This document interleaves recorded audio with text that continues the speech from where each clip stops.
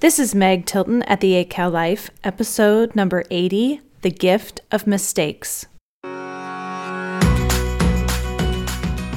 This is the 8Cal Life, a place where LDS women, and really any woman, can come to learn how every aspect of their life is beautiful and has purpose.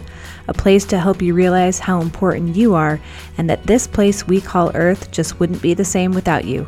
So sit back and take a breather in that unfolded laundry, and let's chat for a moment about your amazing life. Hello, everyone, and welcome back to the podcast this week. I'm so glad you each are here once again. Once again, you're here listening to me on either a Monday or whatever day you catch this, and I'm so glad that you're here. I'm excited to be able to share today's podcast because I hope it's one that will teach you some really good insights into making mistakes and the purpose of making mistakes and the things that we can learn from making mistakes. And this comes from some of my own personal experience. But this is what I want you to do before you listen to this podcast, because I don't want you to make this mistake.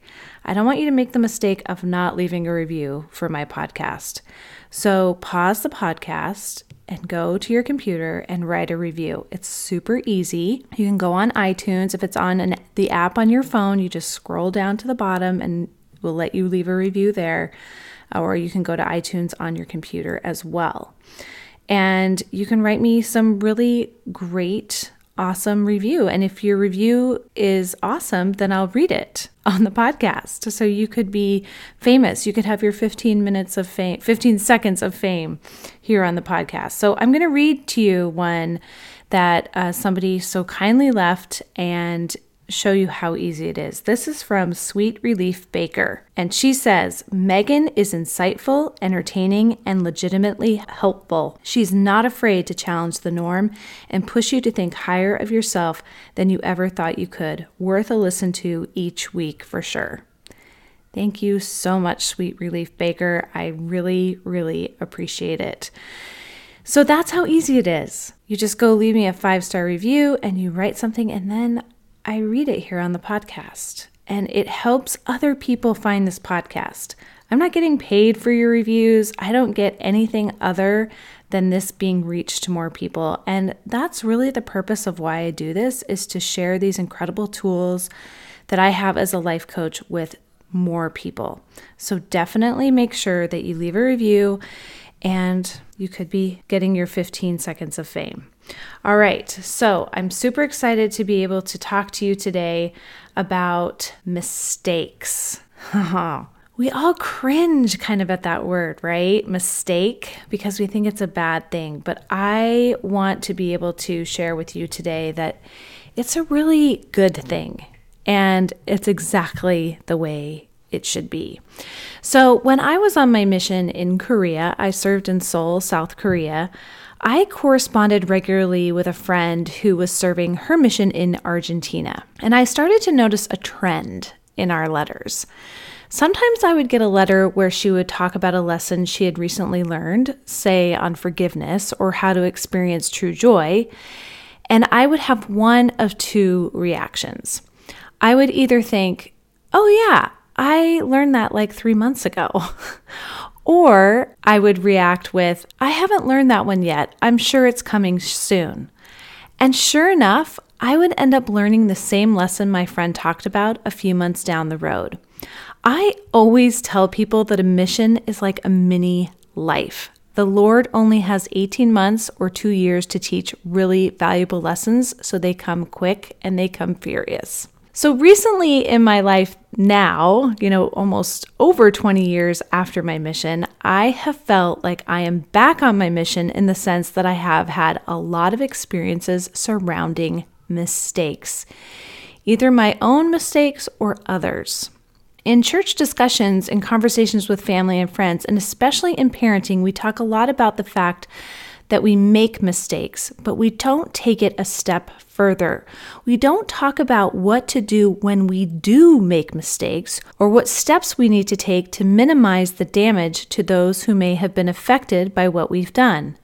And we especially don't talk about how to cope so that our mistakes don't hijack our thoughts and send them spiraling out of control.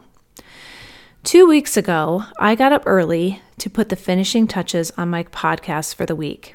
I uploaded it, I shared it with all of you on my social media pages, and I was feeling pretty proud that it was done and out there for the world to hear. I went about my morning getting my kids ready for school and out the door. Now, as I got back in my car after dropping my 2 little ones off at preschool, I looked at my phone and saw that a friend had texted me. This is what she wrote. Quote, "I'm listening to your podcast today. Did you realize you posted without editing? I totally hesitated in messaging you because it may have been intentional, but it sounded like you had planned to edit, like you were repeating yourself to correct, talking to Miller, etc. And at the end, it's just you saying, 'Oh my freaking heck.' So I'm kind of now thinking it was not intentional," end quote. She would be very correct in her assessment of the situation. What became very clear very quickly is that I had accidentally uploaded the unedited version of the episode by mistake. I'm not going to lie. My heart started to race a bit, and I had a brief moment of panic. I looked at my hosting site for the podcast and realized that 35 people had downloaded it already. I quickly switched the podcast from public to private and began my drive home. Now, here is where the first lesson I want to teach you kicked in. As I drove home, I knew I could sit there and fight the embarrassment I was feeling, or I could simply lean into it. My natural reaction was to fight it. But everything I try and teach you, everything I work with my clients on, and everything that I'm working on personally told me to lean into it, and that is what I did. I just let myself be embarrassed. It is embarrassing to essentially air your dirty laundry to the world. I felt the feeling of embarrassment, and I just let it sit with me for a few minutes. All too often, you may think you shouldn't feel a certain way, so you fight it. It is when you fight your emotions that they often become stronger and more intense than if you had just let them come and be in the moment. The next time you are angry, frustrated, or embarrassed, just welcome the feeling and sit with it. Chances are it will pass in a few minutes and you will be able to move forward in a productive manner. While allowing the emotion and sitting with it are essential, the second step I want to talk to you about is imperative. You need to make sure you don't add unnecessary emotions to an already highly charged emotional state. While I sat with the emotion of embarrassment, I made sure that was the only emotion I focused on. I didn't start layering on tons of unnecessary emotions to go along with it. Emotions like worthlessness, inadequacy, resentment, and being a victim to my circumstances. I steered away from feelings of being inferior and judgmental to myself and to others. Now, this whole podcast mistake came on the heels of us losing our dog. And while we aren't sure exactly what happened and how he died, there were some mistakes made. But that situation taught me the importance of not layering unnecessary emotions of blame, withdrawal, and isolation.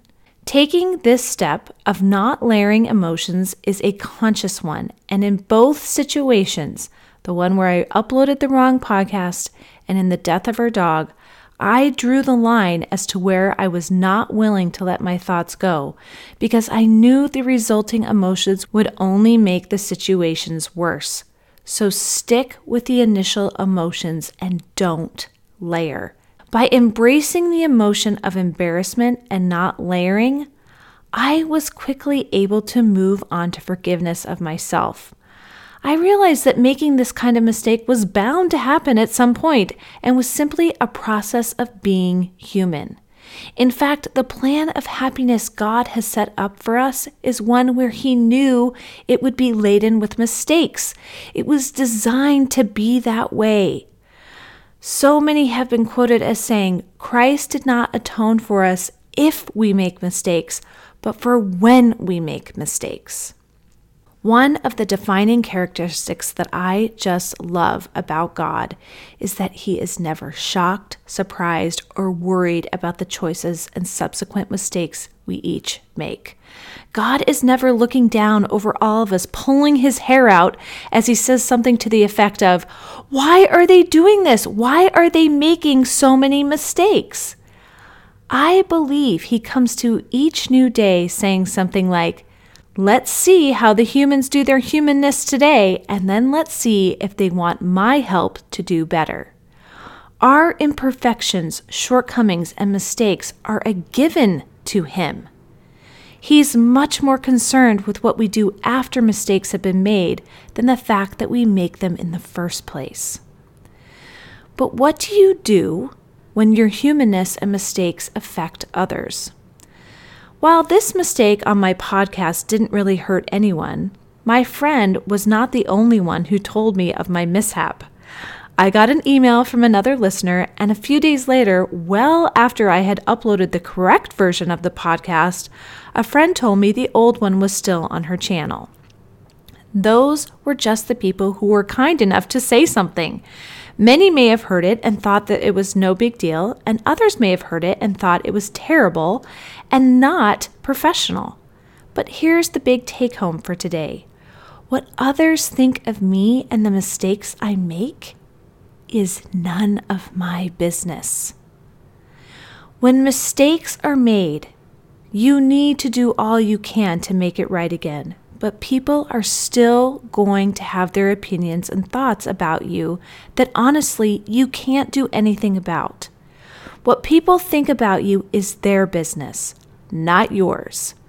Maybe some people will stop listening to my podcast because of this one episode. That's okay. That's their decision. I made a mistake. I corrected it as best as I could, and now I'm moving on. If life experience has taught me anything, it's that when we make mistakes and allow ourselves to be vulnerable and take ownership for them, true connection happens. So for that, you're welcome. Meg Tilton is not perfect. I'm just like you. I hope if anything, you love me just a little bit more because I shared my humanness and owned up to my mistake. It's definitely not the first, and it won't be the last. Now lastly, the gift of time is such a healer when it comes to mistakes. Sometimes you just need to be patient and give yourself some distance between you and the incident. I look back over my life and so many things I have done that were mistakes or embarrassing become humorous with the filter of time.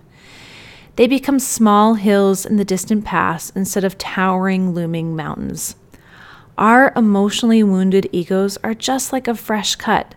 They bleed and hurt for a few days, and while they will always leave a scar, the pain and gravity of the initial cut fades away. I want you to go out after life and know that you will make mistakes. I want you to embrace them and expect them. Instead of layering yourself with blame, self-loathing, and pain, start handing out heaping doses of grace, forgiveness, and understanding. I want you to embrace your humanness 100%, and humanness will always be laden with mistakes. All right, everybody, I hope those tips help you. I hope if you have made mistakes in your past or for the mistakes that you will make in your future, that you can use some of these tips and really apply them in your life so that you can learn from your mistakes and move on and just keep going despite them. All right, I hope you have an amazing mistake-filled week. Have a good one, and I will see you next week. Bye-bye.